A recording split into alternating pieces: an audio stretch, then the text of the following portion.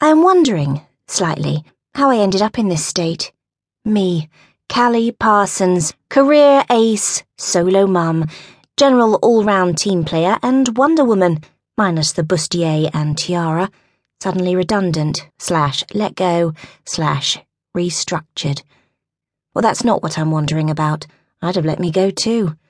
It was probably quite clear to everyone that I didn't care very much anymore about marketing or rebranding old stuff to con people into thinking it's new stuff, or in fact anything to do with Newell and Dean and the thrilling world of industrial latex.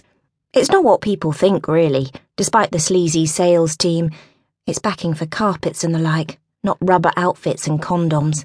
What really mystifies me is my mental state. I know that one is expected to be in a befuddled mental state when being let go.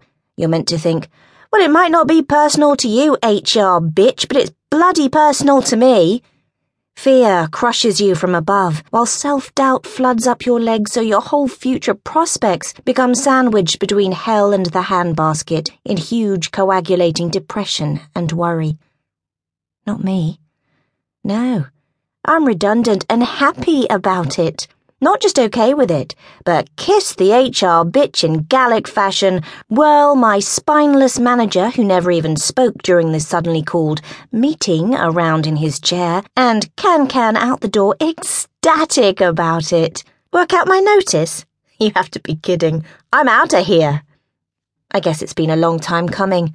For quite a while now I've known that something is missing. I've always loved my job, almost as much as I love my daughter. But recently, well, I suppose it's some kind of midlife crisis. Do I want to look back at the end of my life and count the shonky Newell and Dean awards for the lick it and stick it range? No. Do I want to have watched my daughter grow up into a reasonable human being with less than 3 points on her license and her own teeth? Yes. And do I want to add that to the big ball of self-satisfaction that envelops me whenever I see the wonderful creative thing that I've done with the latter half of my 70 years and 10. Yes, oh yes, oh yes. Just one small problem. I don't know what the thing is. The thing that's missing. The black hole of creativity. The yearning to do something that satisfies and expands and motivates me. I'm sure that's what's missing. Just can't, put a label on it. But that doesn't matter. I'm assured in the artist's way, and the 30 other personal development books that everyone's suddenly giving me, that indulging my need to blart on about anything and everything by writing in a journal will release my inner artist. I will be fulfilled, whole, creative. Okay, well, I can't think of anything artistic to write about this morning, and Julia Cameron, who wrote said book, seems to think that any old crap will do. So I'll go on to something else.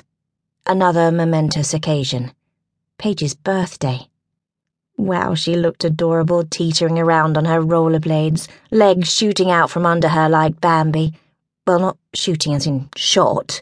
I don't mean like what happened to his mum, because that's, too awful to contemplate.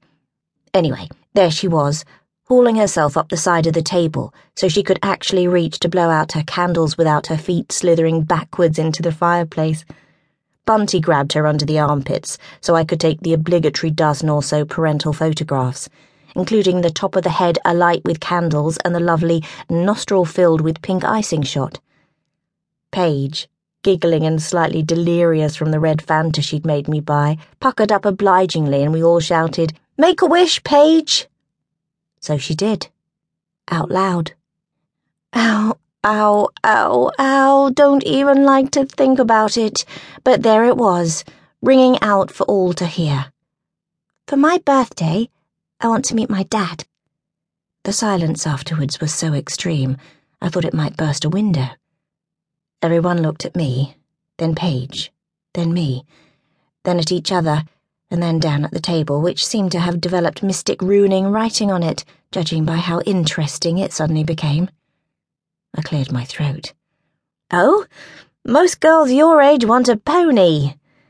Most girls my age know their dads, though, Mummy, said Paige with the withering glance that only your own child can master so artfully. My insides caved.